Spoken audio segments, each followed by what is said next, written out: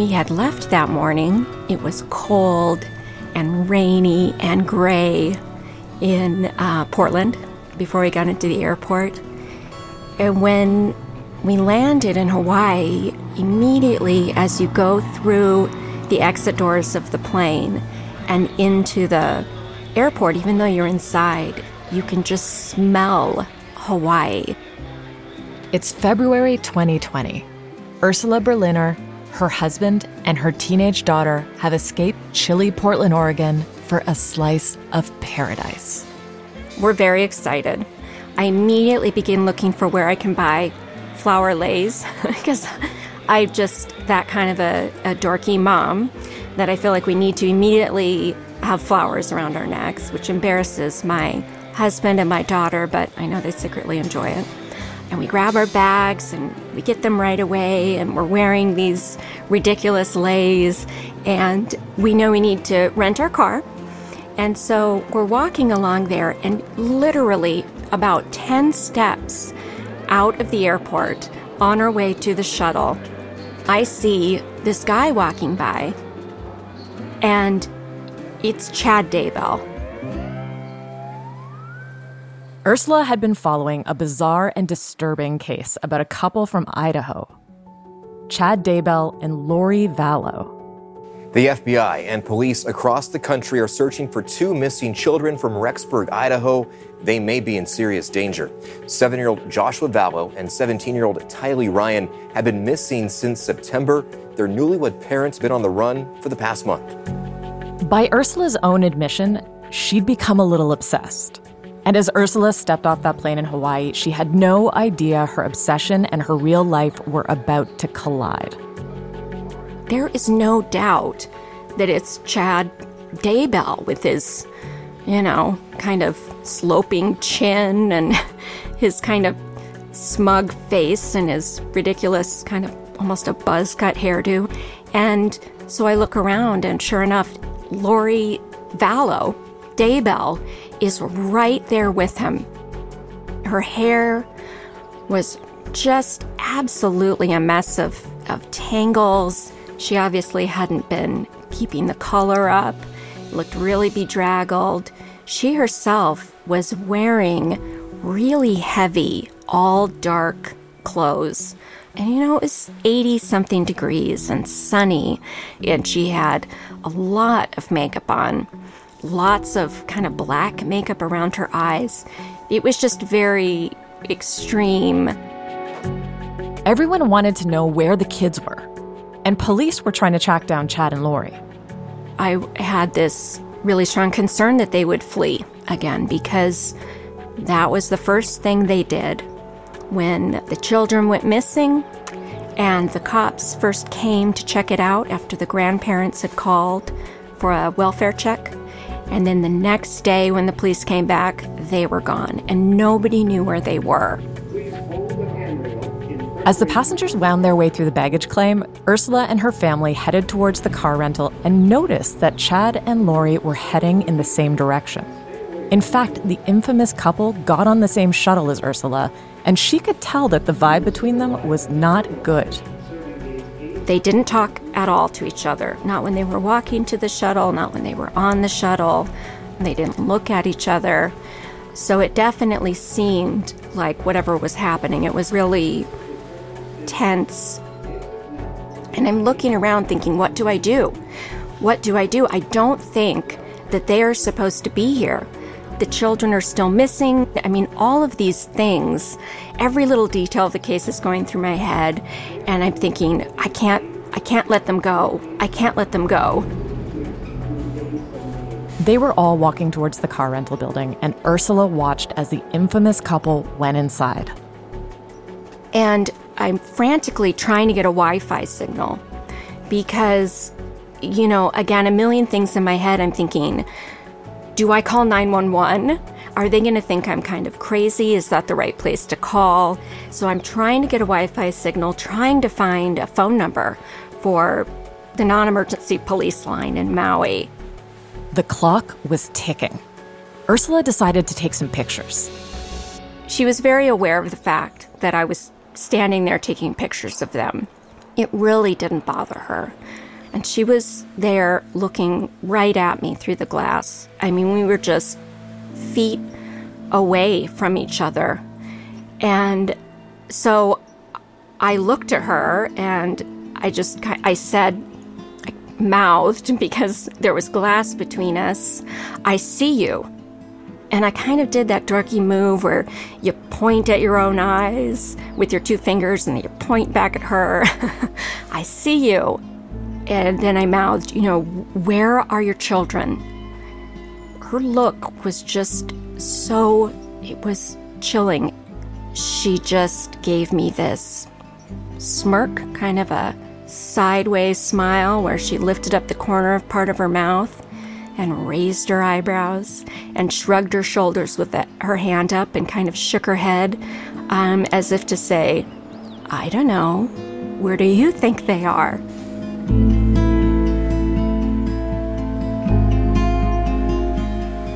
Two children were missing.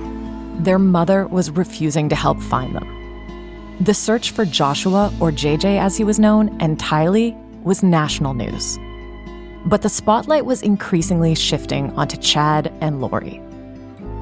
The news blared about the newly married couple whose former spouses had both recently died under unusual circumstances.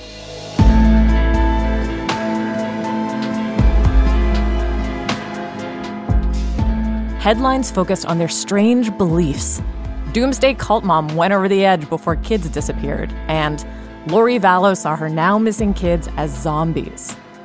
This story raises so many questions. Why would a mother not help police find her kids if she knew where they were? Why do police think it has something to do with religious fanaticism? Why do others think that it's about infidelity or brainwashing or greed? I'm going to be asking these questions and so many more, starting with, just who is Lori Vallow? I'm Sarah Trelevin, and this is Madness of Two, an original podcast by USG Audio. Well, our first inkling that something was wrong was Vicea was pulled out of class by a detective in early December and asked about Tylee and JJ. Echo Ita'aihao's daughter had been best friends with Tylee since 5th grade. They'd been inseparable, but recently drifted apart when Tylee changed schools. She came to me at lunch and she just said, "Yeah, the weirdest thing happened. A detective was asking me about Tylee and JJ." And when the police showed up in Vicea's class, Echo's daughter hadn't seen Tylee in over a year. She texted her to say, "Hey, this is weird. What's going on?" But the text didn't go through. She hadn't really been that active on social media for a while, so she couldn't get a hold of her that way either. Echo started searching around online for any information about the kids. On Facebook, she learned that a few weeks earlier, they'd been reported missing. That Lori wasn't being forthcoming about their whereabouts. No one had seen or heard from JJ or Tylee in weeks. And it was clear that a lot of people were starting to fear for their safety. And yeah, at the same time, just hopeful that, since Lori went kind of extreme in the church, maybe they're tucked away in a compound somewhere, for the last days, getting ready for the end of the world kind of a thing. For Lori, the end of the world meant the second coming of Christ. Echo says her friend had grown obsessed with it. It's the only thing that did make sense, because we just couldn't fathom anything else. Lori and Echo met because their daughters were friends. They lived in a suburb just outside of Phoenix and were members of the same church. They were both devout Mormon mothers focused on God and family. I very much appreciated that Lori was another, a religious example for Vicea and could help her, just have those religious talks that sometimes if your parents are giving you those religious lessons, you're not as willing to take them to heart or listen to them because, they might be kind of boring. But if somebody else that you admire and appreciate is also reinforcing those religious beliefs and values, then you're more likely to take them to heart. If you're familiar with, the LDS home or the LDS family, the LDS culture. It's not just religion, it's your life, it's your whole everything. LDS is short for the Church of Jesus Christ of Latter-day Saints. Mormons are members of the LDS Church. And for Lori, it was the only thing she ever knew. A life oriented around family, temple, and preparing for the eventual return of Christ. I am a nurse in Portland, Oregon. Been here about 27 years, but I am originally from Southern California. And I went to high school and was in choir with Lori. Lori grew up in a devout Mormon family in Southern California with 2 sisters and 2 brothers. Very straight arrow. It was family and church and school. And They lived in an average suburban home with a basketball net in the driveway. Lori was a pretty cheerleader with good grades. So it would be the big 80s Aquanet, blonde hair, curled blonde hair. Stonewashed denim miniskirts, white Reeboks. Slouchy socks. Total 80s neon colors. Very little makeup. She didn't really wear a lot of makeup. She didn't need to. She's just so pretty. But her early life wasn't perfect. Friends say her parents' marriage was turbulent, and she had a sister who died young. Through it all, Lori always had her faith. A friend remembered that Lori would get up early to go to temple before classes, and she talked about wanting to go to Brigham Young, a Mormon university, but there's no evidence Lori ever went to college. Instead, Lori became a fitness instructor, a hairdresser, and a competitor in the 2004 Mrs. Texas pageant, where Lori, her blonde hair swept up in a ponytail, buoyantly described herself as a ticking time bomb. She didn't win. When people talk about Lori now, they almost always mention her looks. I thought of Lori and their family as kind of like the beautiful people. She was gorgeous. They had money, and they seemed like just a really awesome family. The kind of family that other people strive to be.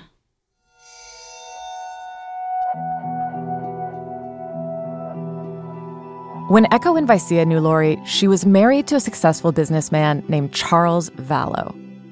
But Charles was her 4th husband. Instead of spending her early adult years going to college, figuring herself out, Lori got married. And then married again. And again. She married the first time when she was barely out of high school. That didn't last very long. She got married a second time 3 years later, and she had her first child, a son named Colby. In statements to the media, Colby, now in his 20s, has said that Lori was an all-American supermom. Loving, warm, upbeat, and fiercely protective. For him, the sun rose and set with Lori. Tylee was the product of Lori's turbulent 3rd marriage to an older man named Joe Ryan. And JJ was adopted during her marriage to husband number 4, Charles. Lori's older brother, Adam, told me that Lori's marriages were marked by abuse. And by the time she was in her 30s, she had really low self-esteem. Even if to most people, she still seemed like the same sweet, bubbly Lori. Like everyone else, Mormons sometimes get divorced. But Mormons typically view their marriages as eternal. They transcend life here on Earth. And 5 marriages would likely raise eyebrows inside the community. Still, Lori's dedication to her religion was never questioned. To many, she was the perfect Mormon wife and mother. To others, it was a bit more complicated.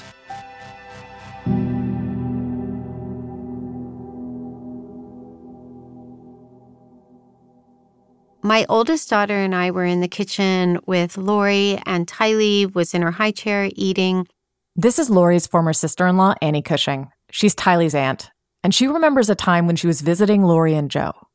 So my brother had built this salon on the first floor so that Lori could have clients come in and she could do their hair without having to, put Tylee in daycare.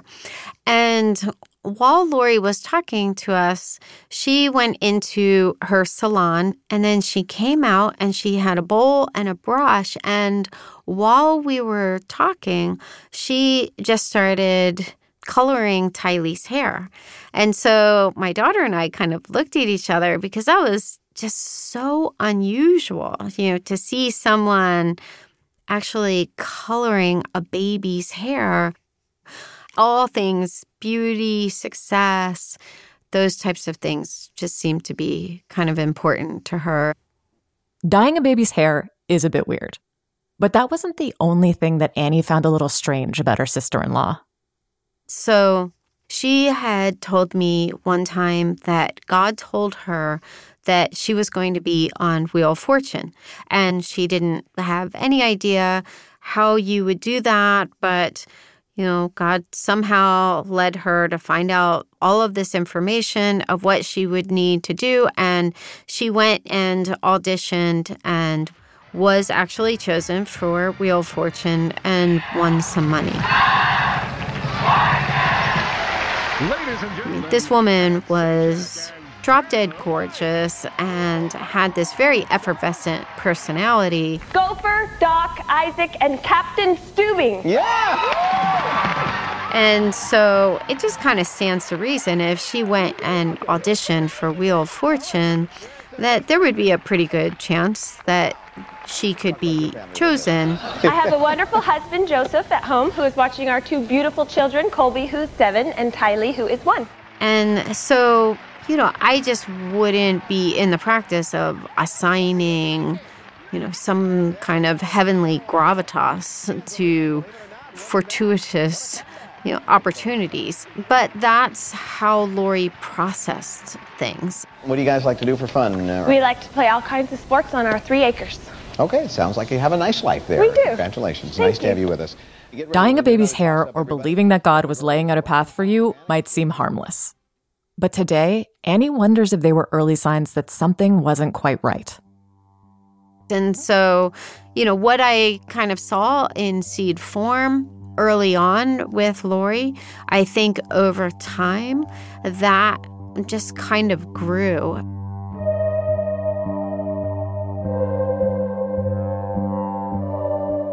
Another seed friends and family saw grow in Lori was her obsession with the end times. As a Mormon her whole life, Lori would have been comfortable with the idea that Jesus Christ was destined to one day return. Mainstream Mormon doctrine predicts that before he arrives, there will be chaos. Wars will break out. Natural disasters will devastate humanity. And there will be an ultimate battle between good and evil. Family members say Lori's interest in the end times started to verge on obsession while she was still married to Charles. She started to listen to fringe doomsday podcasts and read books that predicted not only the end of the world, but exactly what was going to happen. It terrified Lori. And she told Annie that she sometimes thought it would be better to just put the kids in her car and drive them off a cliff to avoid what was coming.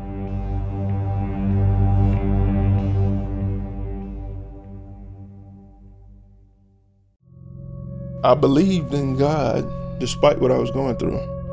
And now that I can read the Bible for myself, I can see that they just created their own religion. This is the story of a mother who claimed to be an emissary of God and a daughter's search for the truth. Like I'm a snitch on my mom. House of Prayer. Subscribe now wherever you get your podcasts. We're gathering together as saints, as brothers and sisters, and preparing for the second coming of Christ. In 2018, Lori opened up about her growing obsession on a podcast called Time to Warrior Up. I feel like that I work for the Lord. I feel like I've turned my life to Him from circumstances that have happened to me in my life. You can hear the smile in Lori's voice, even as she alluded to vague personal challenges, her own rock bottom, that encouraged her to turn more deeply towards religion. Yeah, we're all here supporting each other because we have all been to the bottom rung, and Christ pulled us out of that. As Lori's beliefs intensified, she began to surround herself with like-minded people. It was through this network of fellow travelers that Lori would meet the man who would alter her life forever. Chad Daybell was a fixture of the Second Coming circuit. He was well known as an author and prophet, someone who could connect with the spirit world and see into the future. The two met at a Second Coming preparedness conference in Utah in late 2018. Chad had been invited as a guest speaker. Lori told friends she was immediately attracted to him on a spiritual level. I think Chad just gave her what she desperately needed to hear, that she was special, she was this warrior, and she was going to help lead in the second coming of Christ. Echo, Lori's friend from Arizona, saw it too. We felt like she was, looking for a strong, religious, LDS, leader type man. And with her previous husbands, they weren't in the church until they met her, and then they would join the church because it was important to her. And here Chad was this, in her eyes, this author, this LDS author who had served a mission. He was strong in the church because he had that sort of a quiet way about him, his soft, gentle, quiet voice. I don't know what she saw him in him other than that, other than his spiritual, she considered him a spiritual giant, I guess. And this spiritual giant saw a spiritual connection. Chad told Lori that the two of them had been married in previous lives, more than once. They were destined to be together. Whether it was that sweet pickup line or something else, Lori and Chad were smitten. But they were both still married to other people. At least for now.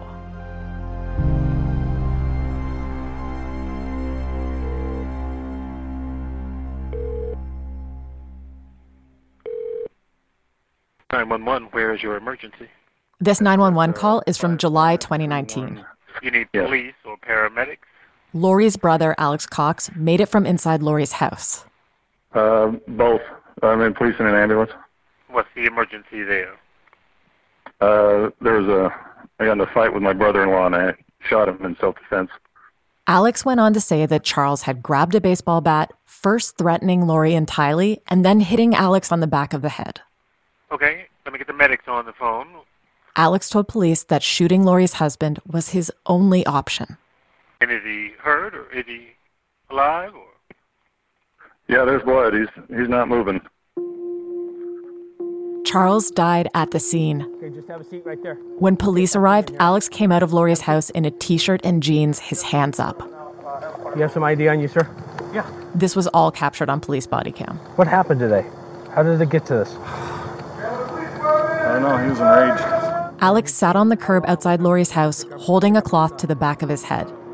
He had just killed a man, but was extremely calm. What's going on? What happened? He came at me with a bat. Okay. Was he living here or No. visiting? He came to pick up his son. That's when Alex shot him. Okay, is the son inside? No. My sister took him to school. Okay, so it was just you at the house? Yes. Lori and Tylee arrived back home while police were still questioning Alex. Does your husband live here or no? Oh. Lori was wearing workout gear and oversized sunglasses, her hair perfectly coiffed. Okay, you guys met separated. Gotcha. Okay. Lori was also strangely calm. There was no obvious grief or shock. She almost seemed amused, like she was getting a parking ticket. How long have you lived here? Like 3 weeks. Oh, geez. Yeah, okay. That's why the neighbors don't know us. Gotcha. Like, hi, neighbor, sorry. Tylee, dressed in shorts and a t-shirt, stayed mostly quiet while the police were talking to her mom, her arms folded tightly across her chest. Oh, young lady, let me just get your information. How old are you? 16. 16? Blonde, too. You guys, I'm going to list you as a blonde young lady here. And then blue eyes? Yeah. You have very blue eyes. That's not under debate. Eventually, police wrapped up their investigation and left. Neighbors said that after Charles's body was taken away, Lori hosted a pool party. Alex was never charged.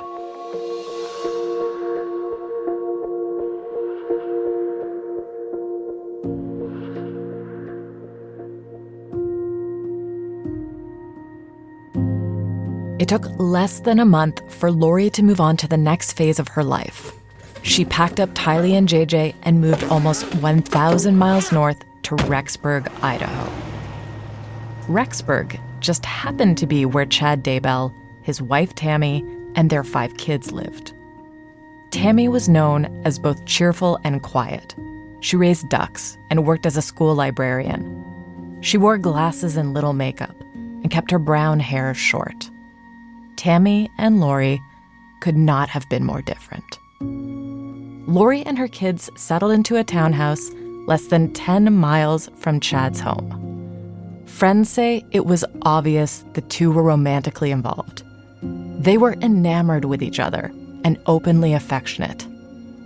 But if Chad being married gave the new couple any pause, soon nothing would be standing in their way. 2 months after Lori moved to Rexburg, Chad's wife Tammy died in her sleep. The cause of her death was under investigation for more than a year. Lori's husband Charles was dead. Now Tammy was gone. And it was only then that people started to notice something else. Shortly after moving to Rexburg, Lori's kids seemed to be missing.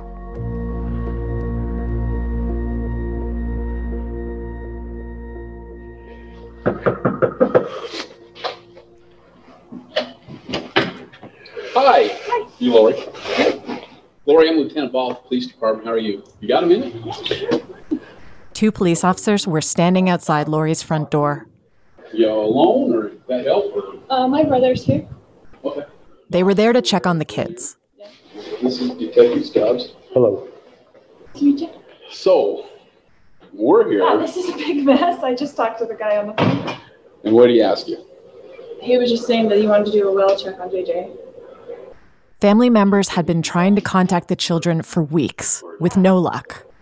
So, JJ would be where? He's in Arizona. Who's he with in Arizona? He's with one of my friends in Arizona.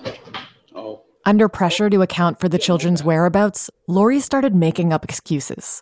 She told people that Tylee was at college. She said JJ was with her friend in Arizona. So, Sorry.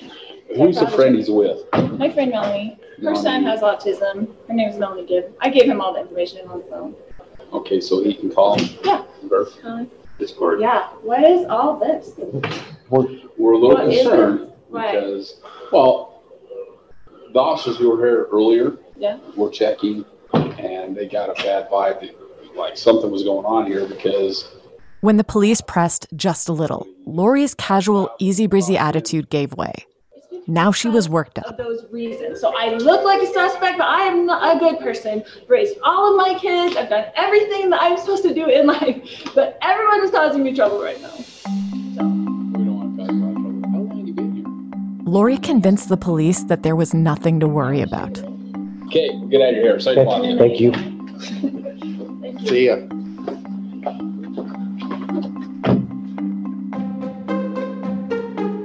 But there was something to worry about. JJ was not with her friend Melanie, and Tylee was not away at school. Back in Rexburg, the search for the kids continued. FBI is now helping in the search for 2 missing children from Idaho who investigators say may be in extreme danger. They believe the parents' mother, Lori Vallow, and stepfather, Chad Daybell, could have the answers in this case, but police haven't been able to track them down. Community members in their Idaho town who knew Chad say they never would have expected this. In December 2019, police named Chad and Lori as persons of interest.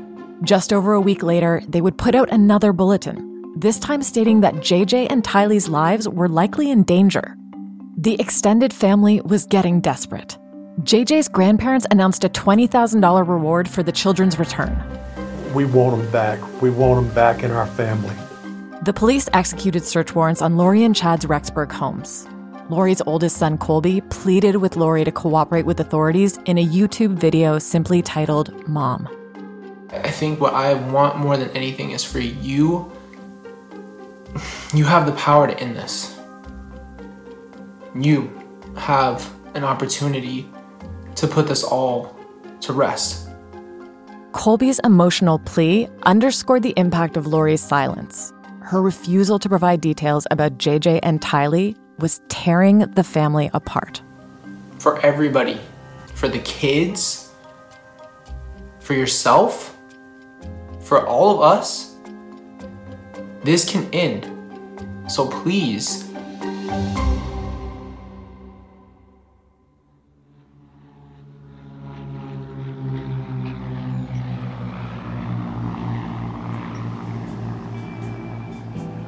But Chad and Lori had disappeared.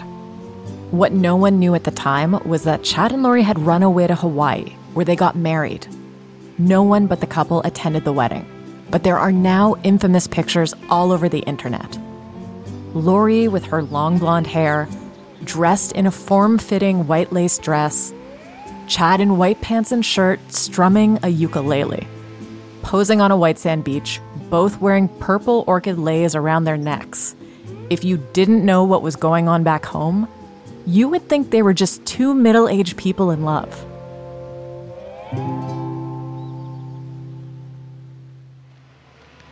Listen, just tell people what's happening. There's people around the country praying for your children, praying for you guys.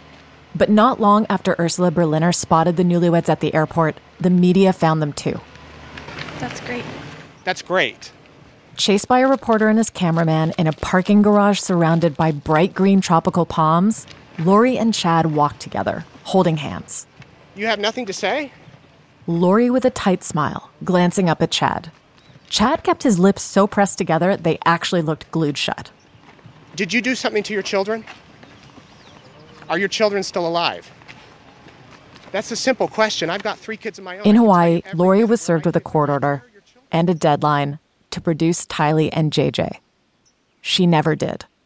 So she was arrested on child abandonment charges and extradited back to Idaho.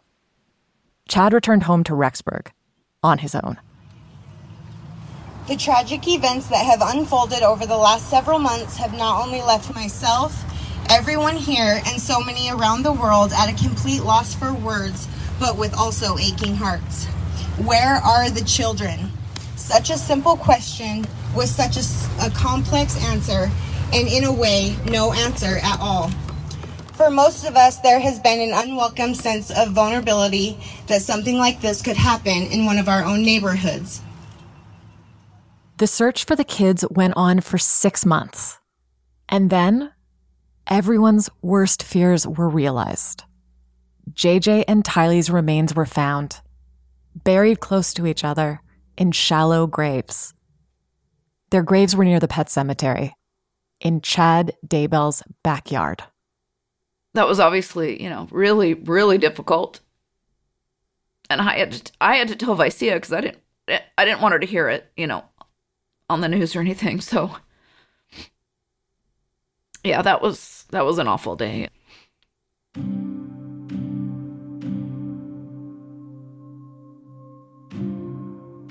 After the bodies were found, Chad was also arrested. Today, both he and Lori are in custody in Idaho. They have both been charged with the murder of Lori's children and pleaded not guilty. This story is complicated. It's sensational. It's disturbing. It's a story fit for headlines and news magazine shows. Pretty blonde mom goes crazy and her kids end up dead. But there has to be so much more to it than that. In addition to wanting to know what happened, I also want to know why. How did Lori go from perfect Mormon mom to someone accused of doing such terrible things?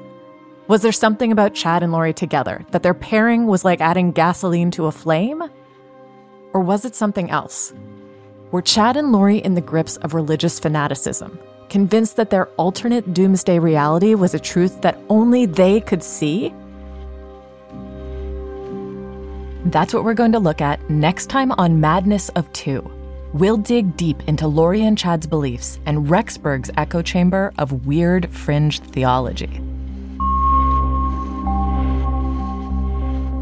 It became scary for us to become aware of how prevalent extreme beliefs were as we looked into this. Not so much that we were living amongst a cult, but that we were living next to people who might have views that went way beyond our own. The fact that they had been taken so far and that there was such faith that they were correct, it was scary. and it remains scary.